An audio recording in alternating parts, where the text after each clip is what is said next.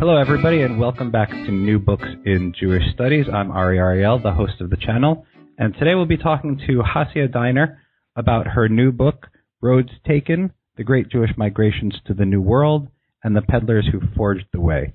Professor Diner is the professor of Hebrew and Judaic Studies and History at New York University. Hello, everybody, and welcome back to New Books in Jewish Studies. I'm Ari Ariel, the host of the channel, and today we'll be talking to Hasia Diner about her new book, Roads Taken, The Great Jewish Migrations to the New World, and the Peddlers Who Forged the Way. Professor Diner is the professor of Hebrew and Judaic Studies and History at New York University, and also the Paul S. and Sylvia Steinberg Professor of American Jewish History. Hasia, welcome to the show. Thank you very much for having me.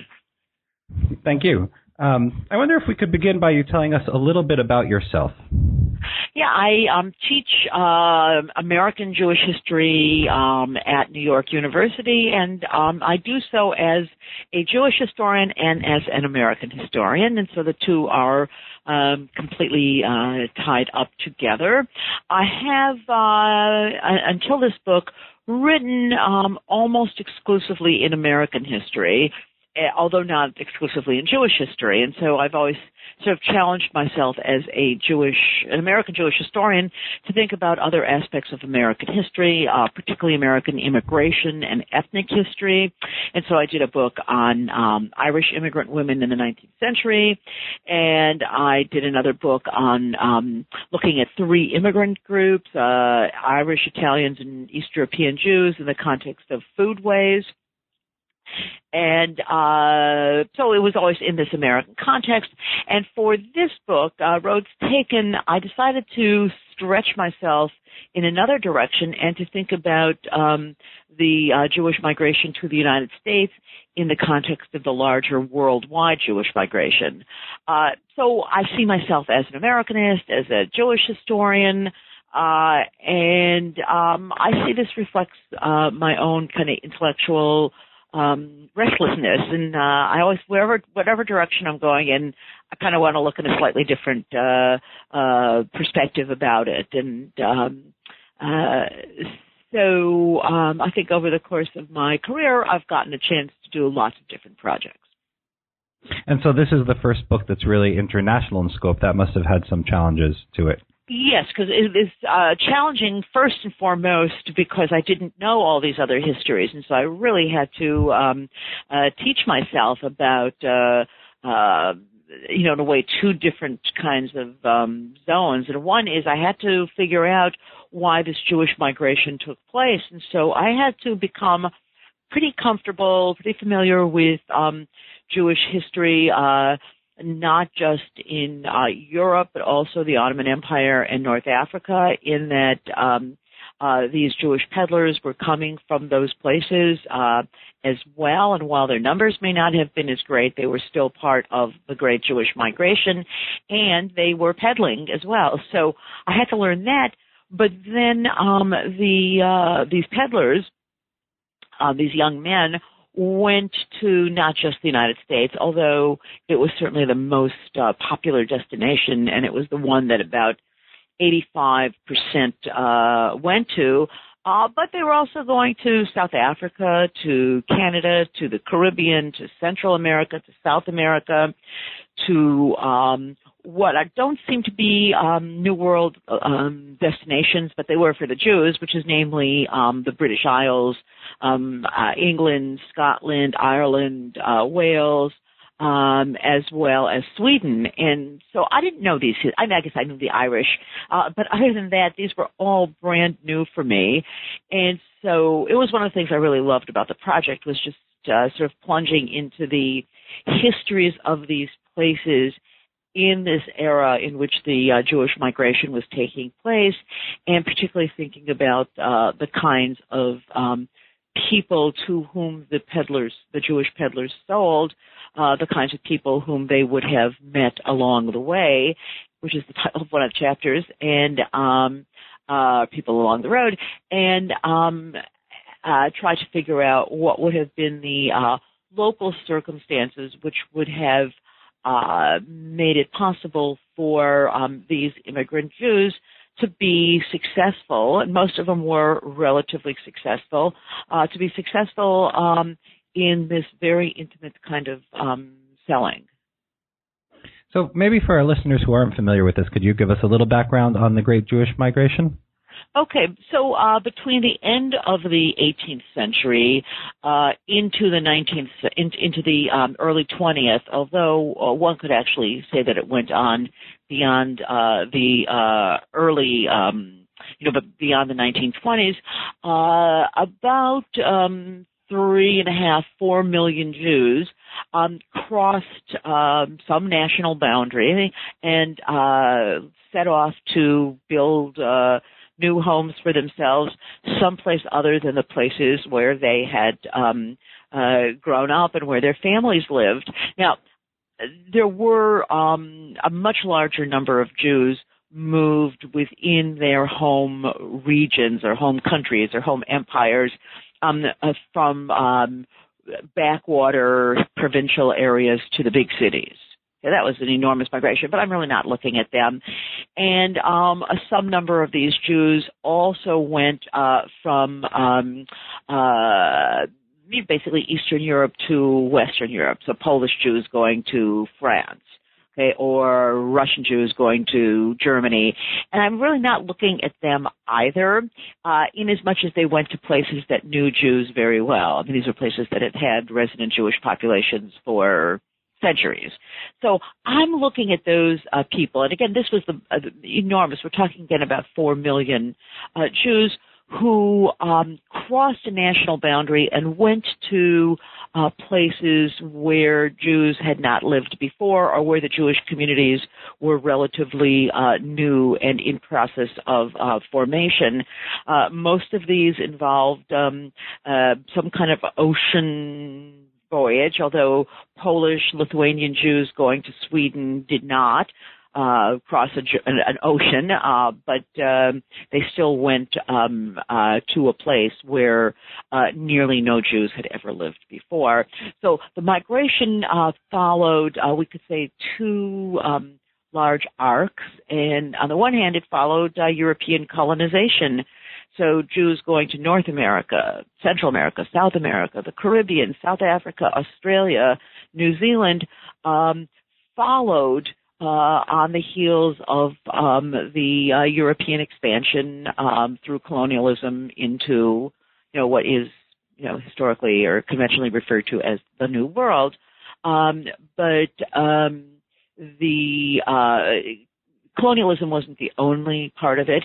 And so the other arc is that these Jews followed the spread of capitalism. And so regions of Europe, places like Ireland, Sweden, Scotland, so on, as they become more and more caught up, as these are regions that were previously relatively untouched by capitalism, where most people lived in relatively subsistence economies, and in which they had lived with very low levels of material consumption.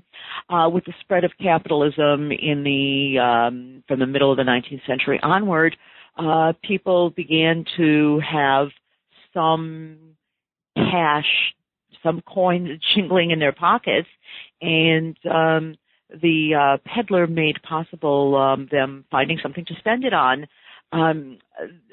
Another part of this, which again shows how global this was, places like the British Isles, Sweden, even Quebec, which is obviously a legacy of French colonialism, but from those places, again, Scandinavia, British Isles, Quebec, as lots and lots of their own young people began to emigrate, okay, mostly to the United States, people back home experienced a rise in their status of living, in their material or their economic conditions. Family members who had gone abroad were sending back remittances, and so that families in the Irish countryside or in parts of Sweden, parts of in rural Quebec, were getting money from their family members who had gone off to work in cotton mills in New England or on farms in the American Midwest. And so that money that was sent from migrating relatives now transformed the societies in which they lived. So this very long answer that this great Jewish migration took place in the context of these kind of major global forces. And it sounds actually like you're making an argument against the tendency to see Jewish migration as the result of persecution to some extent. Is that right? Yes, I'd say completely right. And I think, Jewish historians and Jewish communal rhetoric has way overstated the degree to which persecution was the engine that drove the migrations. And, we can think about this, for example, in the context of the history, which is the largest of all of these migrations, which is the Great East European Jewish migration from parts of from basically the Tsarist Empire. And that migration is always described consistently as a response to the pogroms, which seem to be dated by historians, always dated to 1881, and taking no account of first that there were pogroms long before 1881. Secondly, that Jews left parts of the Russian Empire where there were no pogroms, like Lithuania. And Lithuania was one of the largest senders of immigrants, certainly until the first decade of the 20th century. There were no pogroms in Lithuania, and Jews from places like Lithuania and other impoverished areas of the Russian Empire moved, in fact, to the Ukraine and Moldavia, which is where the pogroms took place. So, in a sense, pogroms were not the catalyst, and while they were brutal and shocking and certainly had to cause Jews to question their status and their future in Russian society or in the society of their empire, it can't be seen as the great catalytic force. And so it seems like a very large proportion of these migrants ended up as peddlers. Do you have is there any way to quantify that, or? Yeah.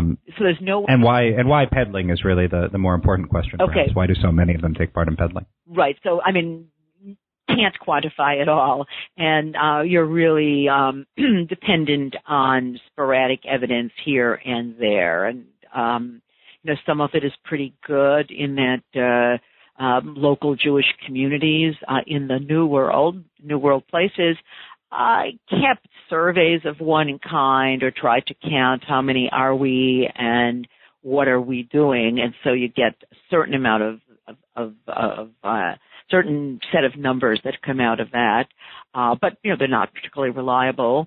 But the bad numbers aggregated from all over the world make it very clear that it was there were times when it was and places where it was the most common occupation, and other times it was just a very important occupation. So why? Well, it wasn't disconnected from the Jewish involvement in commerce before migration. Right? It was not an unknown way of making a living.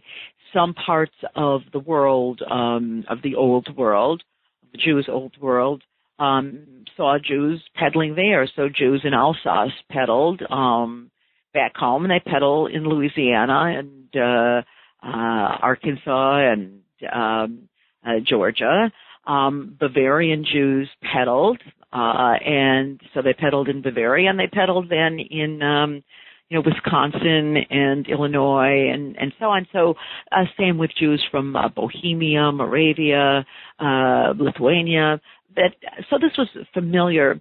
But I think more important, peddling as an occupation was probably the fastest and surest route to the learning or to acquiring the kinds of skills that one would need in the new society: language, exposure to the local culture, and it was also the surest and fastest way to make to fulfill the goals of the migration, which in the end was earning enough money, saving enough money to be able to get on with life and to have a family and and become a merchant of one kind or another. And in terms of logistics, how did peddling work? So somebody would arrive in a new place, and could they immediately become a peddler? How'd they get started? Yes, that's a great question. So when they didn't just randomly go to new places. They went to places where they had some contact, some family member, information about somebody from their town who had gone there first and had gotten started. We never know who the very first was, and so we can't ask that question. But people didn't, Jews like all other migrants, just didn't just ramble randomly, but they very much focused on particular destinations where they had connections, and so they show up, and there's a brother there, an uncle, a cousin, a townsperson, a friend of a friend of a friend, and those individuals there were some of those individuals who were already involved in some kind of retail establishment. Particularly what became the sort of Jews' métier was dry goods, okay, and, fabric, needles, buttons, thread, cutlery, eyeglasses, watches, jewelry, lace, ribbons, all that kind of stuff. And that person, again, the townsperson, the cousin, the uncle, who was there, would outfit the peddler with his first bundle of goods, give him a route, okay, and every peddler had his own special route, and he was not really allowed to deviate and to encroach on somebody else's route, okay, and he would set off on Sunday to get to his kingdom, and they would use the Hebrew word Medina, their state, and they had a list of customers, even though they could certainly acquire new customers on the route, but they since they still sold on the installment plan, they would go to the same houses Monday, Tuesday, Wednesday, Thursday, and collect what was owed to them from the previous week, and then in the process, hopefully get the customer to want to buy something else, which would then extend the amount of time that customer was indebted to them, and through which the peddler could and make his living, make his small profit, really a hair's breadth kind of margin for the of profit, and then every place these New World peddlers went, they would on the weekend return to the cousin, the brother, the uncle, the friend of the friend, whoever it was who was their wholesaler, who already was living in some kind of settled community. The peddler would come back to that person.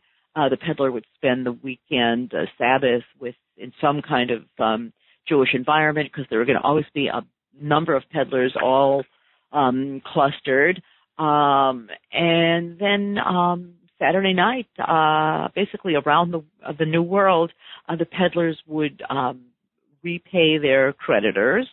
Okay? This is what I took so much and so much goods for you. Here's what I owe you. And then the peddler would replenish his pack and then get back out on the road again. So they had the logistics, the mechanics of it were that they had a weekly circuit. And in Ireland, they were actually called weekly men. And in parts of South America, they were known as semananics, okay, semana being the Spanish word for week, and Wochers in some places in England. So again, showing that weekly circuit. So within the network of peddlers, it sounds like that whole network was a Jewish economic network. And then were the customers all non-Jews? Yes. So from the top to the bottom of the selling chain, it was Jews. Jewish peddlers got their goods from Jewish shopkeepers, who got theirs from Jewish wholesalers, who got theirs from Jewish peddlers supply companies, who got those from larger supply companies, who got actually a good deal from Jewish manufacturers. Okay. And so the goods flowed that way and the credit flowed that way. But the customers were all non-Jews. And so they were the only non-Jews in this entire kind of vertical chain. Could you talk a little bit about then the interaction between the Jewish peddlers and their non-Jewish customers? Yes. So, it would seem like it would be a really fraught situation and one that could lead to just a lot of unpleasantness. And certainly there were some people who didn't want any peddler to come to their house and would not answer the knock on the door or slam the door in their face. But in the main, from the testimony of peddlers and the testimony of their customers, from other more, shall we say, neutral type sources, it seems as though the customers were really happy to buy from the peddlers. For farm families, it may have relieved the loneliness. By the way, I should say, before going on and go on any further, the customers were all women. Okay, so they sold goods that would have been of interest to women. Okay, again, buttons, lace, mirrors, pictures and picture frames for the wall, tablecloths, towels, sheets, pillowcases. So these were very much home-related items. And so the women may have been in farm families, isolated one from the other, very, very excited about having this person come across their threshold and relieve the loneliness. For many of the customers, it was the only way to get material goods. And, they came to aspire to a higher standard of material consumption. And they would say, why should I sleep on a pallet on the floor when I can have a sheets and blankets and pillowcases on a mattress? Or why can't I have a rug on my floor or pictures on my wall? So that, or wear glasses, not can see now. So that the customers were very happy, these women were very happy to have access to these goods. For some of the women, it was a way to avoid shopping at the store owned by the plantation owners or by the mine owners, the infamous company store. So the peddler comes into the house, and he has no relationship to the planter. He has no relationship to the mine owner. And he could sell goods at a much lower price, at a lower rate of interest. For African-American women, the peddlers were really very important because these were women who, if they went into town to a store, besides the indignity that they would face having to, for example, get off the sidewalk when a white person walks by, which, is pretty graphic, that they would not be able, in a store, they couldn't try on clothes, they couldn't touch the merchandise to see how the fabric felt, or maybe take a necklace out of the case and hold it up to their, to their bodies and see how it may have looked.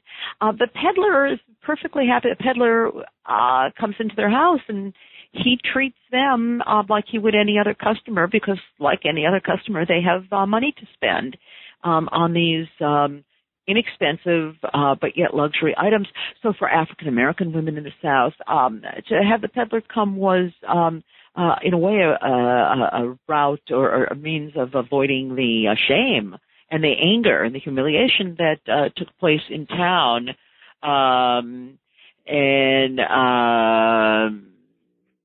so they generally talk about having very positive interactions with the customers. There's one wonderful story where from the South where a peddler knocks on the door, and a woman, Georgia it was, and she opens the door and she looks at him and she says, "I don't let Yankees into my house." He said, "I'm not a Yankee, I'm a Jew." He said, "Oh, then you can come in." So, we obviously have to take these with a certain grain of salt. But I think that I'm feeling that I assess them as reasonably accurate. One way we know that they had pretty good relationships is that whenever there was political turmoil, usually launched by merchants, local merchants, against the peddlers, the female customers stuck with with the peddlers. They liked the peddlers, and there were all over the world cases where peddlers were murdered. Now they were not murdered because they were Jews, but they were murdered because they were unarmed men on the road with money and goods, so they're a pretty easy target for ruffians. And so when there were peddler murders, what was really striking is, for one thing, the society as a whole marshaled its resources to apprehend the criminal, the guilty party, to bring them to justice, to try them, to punish them. And in the inquests, the local people came up and said, that this peddler was, he was a really nice person. We've known him for 2 years. And they would point the finger at some of their, neighbors. It was the sons of so-and-so who did it. And so that they didn't view the Jewish immigrant peddler as somebody who was outside of, shall we say, their moral universe. And it's funny because there could be this tendency to imagine peddling as an old-fashioned, old-world profession, but it actually sounds like the peddlers used peddling to incorporate themselves into a new society, but also that they were really agents of change and modernization in their destination places. Absolutely. And so there's a wonderful memoir by an individual who was eventually the president of Colombia, South America. And he says, in our town, no peasant ever owned a pair of shoes until the peddlers came. Until the Jewish peddlers came. And in perhaps less direct kind of testimony, we, get the sense that, for these customers, this is their first access to these kinds of goods. And these are goods that we would certainly consider necessities, sheets and pillowcases. Okay, towels. Okay, but for them, these were relatively new items. I was very struck by reading how Jewish peddlers in Cuba and Jamaica and other parts of the Caribbean sold neckties and suspenders and cloth handkerchiefs to the they sell them to the wives of plantation workers. And so, here are people who lived, probably in the lowest level of, lowest material level, probably the greatest possibility of exploitation in their society. And they're saying, look, my husband deserves the right to wear a necktie. Certainly nothing you need. I think the relationship between the customers and the peddlers is we can understand even more about how that went, in that the customers slept in the homes of the peddlers slept in the homes of their customers. So at the end of the day, now not always, and sometimes they were forced to sleep, on the ground, in a wagon, in a barn, in an empty field, in a forest. But in the most part, they would ask, customer, the last customer of the day, may I lodge here for the night? And since they had this weekly circuit, they knew the people, and they worked it out so that the last home of the day was the person who was kind of, the one that they had the nicest relationship with. And so they, slept in their homes. They would eat at their tables. They had opportunity or the challenge, however you want to think of it, as of having conversations with their customers. Became a great way to learn the language.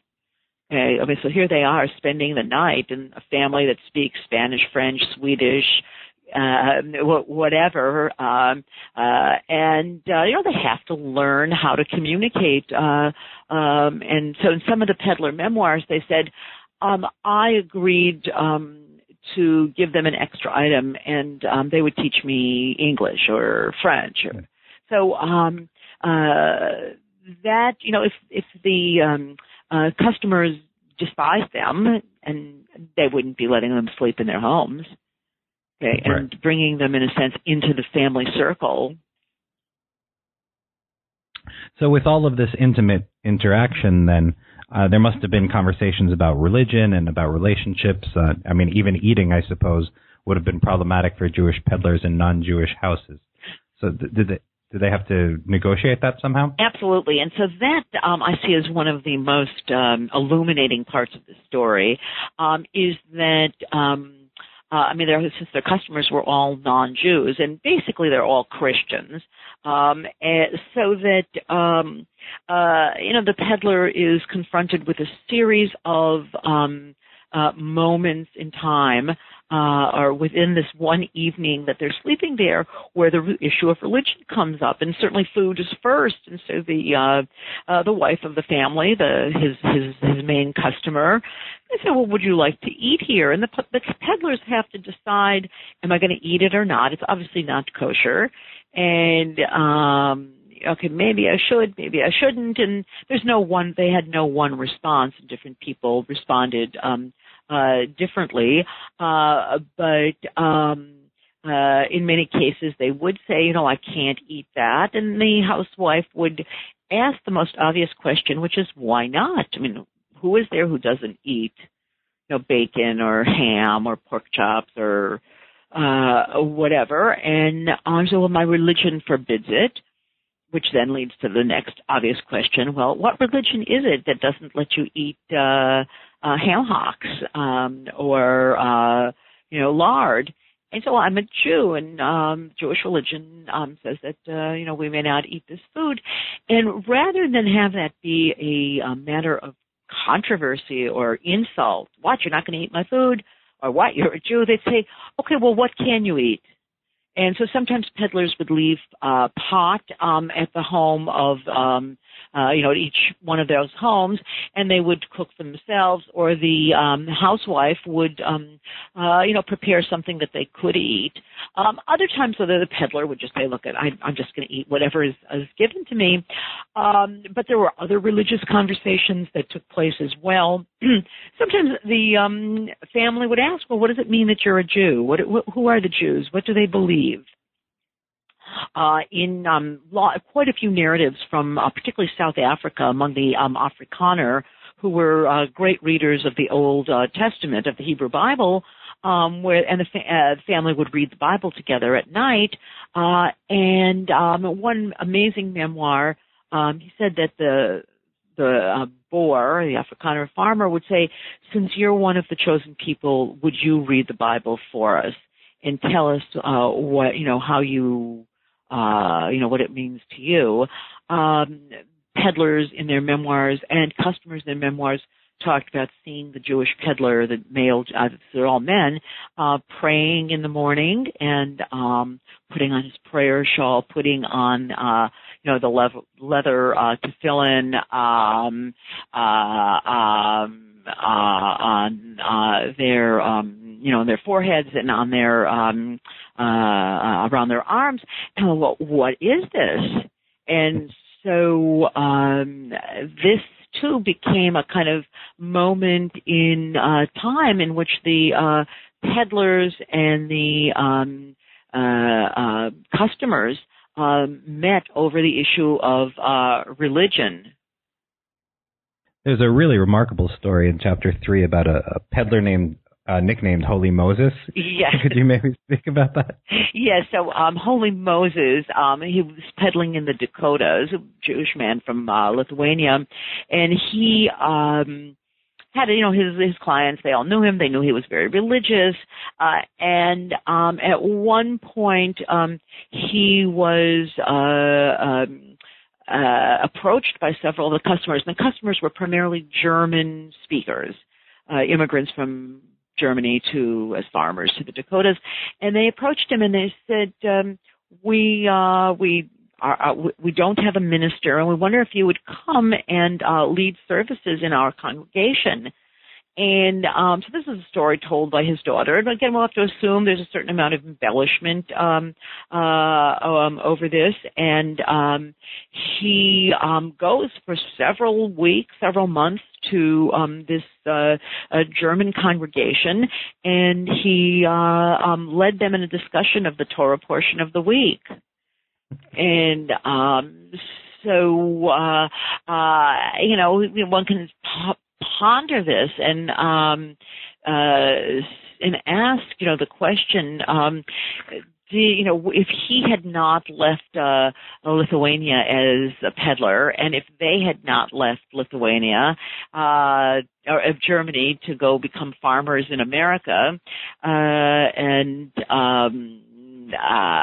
would either have ever met the other? And, we see the kind of transformative impact of, one might say, the New World itself and the peddling as the vehicle that brought these people together. Yeah, it seems like there's a real synergy or maybe even symbiosis between the Jewish peddlers and their non-Jewish customers. And given maybe that they were in their houses so often, were there ever romantic relationships that developed? Absolutely. And so all over the world, we have stories of peddlers and women falling in love, getting married. In some cases, the women convert to Judaism. In other cases, the men end up in just lifelong relationships with the women whom they've met in the course of their their travels. They're selling expeditions. There's a wonderful comment by a man who's an official of the Alliance Israelite Universelle. So this was a French Jewish organization heavily situated in the Ottoman Empire, and he went to the Amazon to check up on the young men from the particular area he had worked in who had gone off to be peddlers in the Amazon. And he said they spread their children all up and down the banks of the Amazon. And he says, and he was in a boat, and he said the little boy who was manning the boat or the raft said his name was Solomon. And he said, well, why do you have the name Solomon? He said, oh, my father's a Jew. And these relationships were, in a way, natural and normal. I mean, these were single men on their own, and they met, they fell in love, and again, it has a transformative impact on the Jews and on the places they went. So it sounds like most of the relationships are very positive, but of course there is also some opposition to the peddlers. Does that mostly come from other business interests or local stores, or who's against the peddlers peddling in their areas? Yeah, so the opposition to the peddlers come primarily from the merchants who just see the peddlers as unfair competition, and they want them out.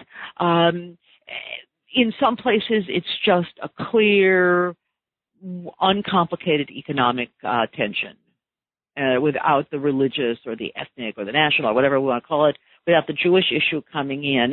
And partly we know this because there was opposition to other peddlers who weren't Jewish as well. And so there's the same kind of rhetoric and the same kind of political maneuvering against the against the Yankee peddlers. That is, those are young men from New England who went peddling in the South and in the Midwest, Mid-Atlantic, and the same kinds of words were used against them as were used against the Jewish peddlers. But on the other hand, in a few places, it happened in Ireland, it happened in Quebec, it happened in a few spots in Latin America. Those places in particular, anti-peddler rhetoric sparked over into anti-Jewish rhetoric, which doesn't mean that the customers agreed with it, but local political, religious, businessmen came together and constructed an argument against the peddlers, which were not just that they were unfair competition, but that they were, as Jews, alien to this environment and were corrupting the values, that they were the killers of Jesus, they were the parasites who fed upon the poor, and so on.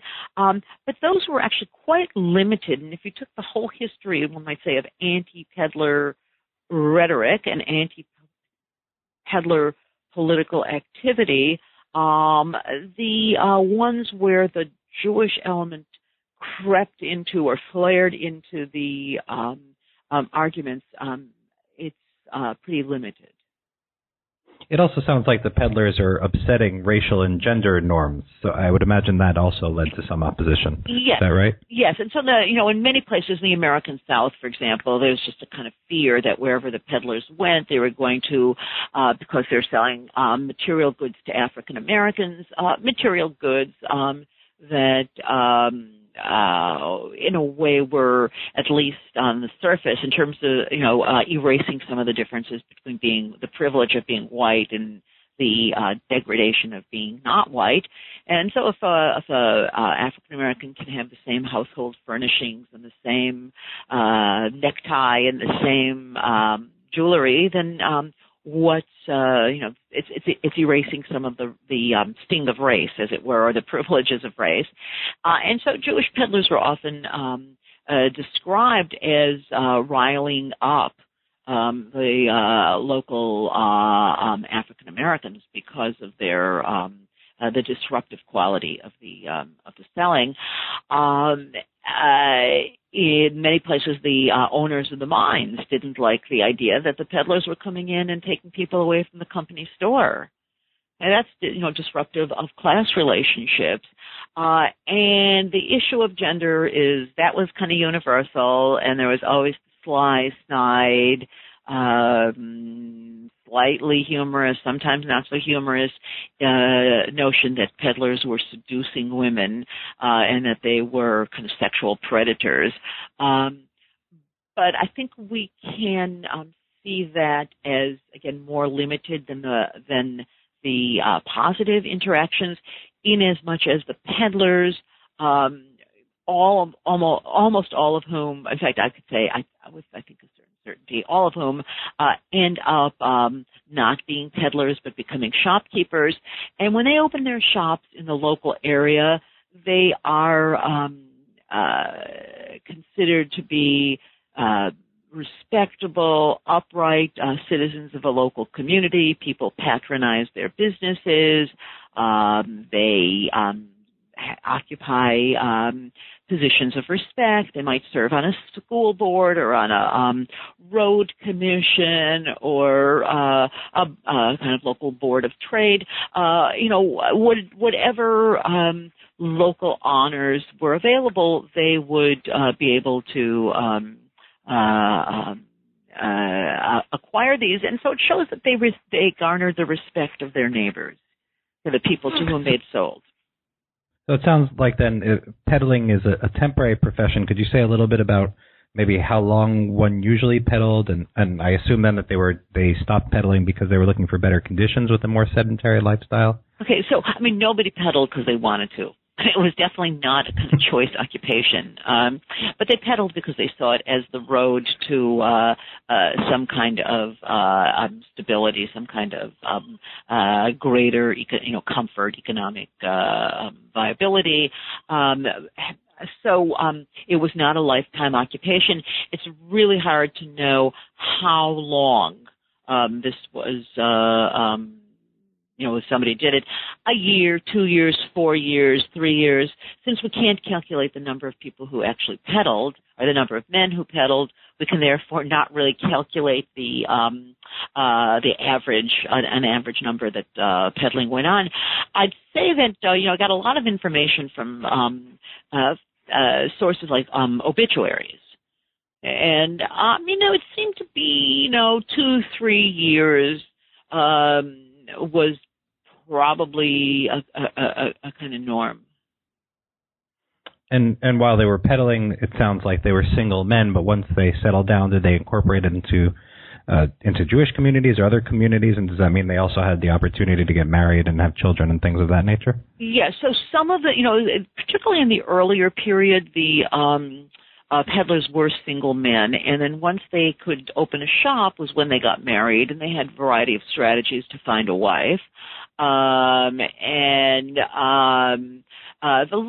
Later on, I think, particularly as the focus of the source of the migration shifted to further in Eastern Europe as opposed to Central Europe, they tended to be as much, and also in the Ottoman Empire, they tended to be much more married men who would leave their wives and children back home, and then would send for them when when they had saved the money, or they may have brought them to the immigration, to the destination country, but leave them in a big city. They leave them in New York City, and then the men might go out and peddle in the Adirondacks or in some other more remote area, see them once or twice a year, maybe during Jewish holidays. There's almost a kind of organic link between peddling and being on their own, stopping to peddle and forming a family, be it an existing one or getting married, becoming part of a Jewish community. Now, there were certainly any number of examples I ran across of men who were peddlers, got married, opened a store, and then actually continued to do some peddling, and their wives ran the store. So that and that would often come to an end when they would have a child, and then it was now a kind of full family. And some of these ex-peddlers become quite prominent, right? Am I right that, for example, Sears was started by an ex-peddler? Sears, Julius Rosenwald, who's the president of Sears, his father was a peddler, so he's one generation removed. But I think some of the big names that we associate with, peddlers who really made it big were Guggenheim, Meyer Guggenheim, the Lehman, Strauss, Seligman. So these were people who became extremely wealthy and prominent, and all began as peddlers in America. Man founded the very fancy department store in San Francisco, I. Magnin. He was a married man in San Francisco, Jewish immigrant, and he was a picture frame maker and kind of a failure at it. And so his wife says, look, you're a failure. Probably the only way you're going to make something of yourself is if you go out and peddle. And so he then goes, peddles, and saves the money, makes the money, saves it, and ends up founding this very classy department store. And did peddling ever pass down to the second generation, or like in this case of Sears, is it something that the first generation does so that their children have a better life? Yes, so definitely it's less than a one generation phenomenon, and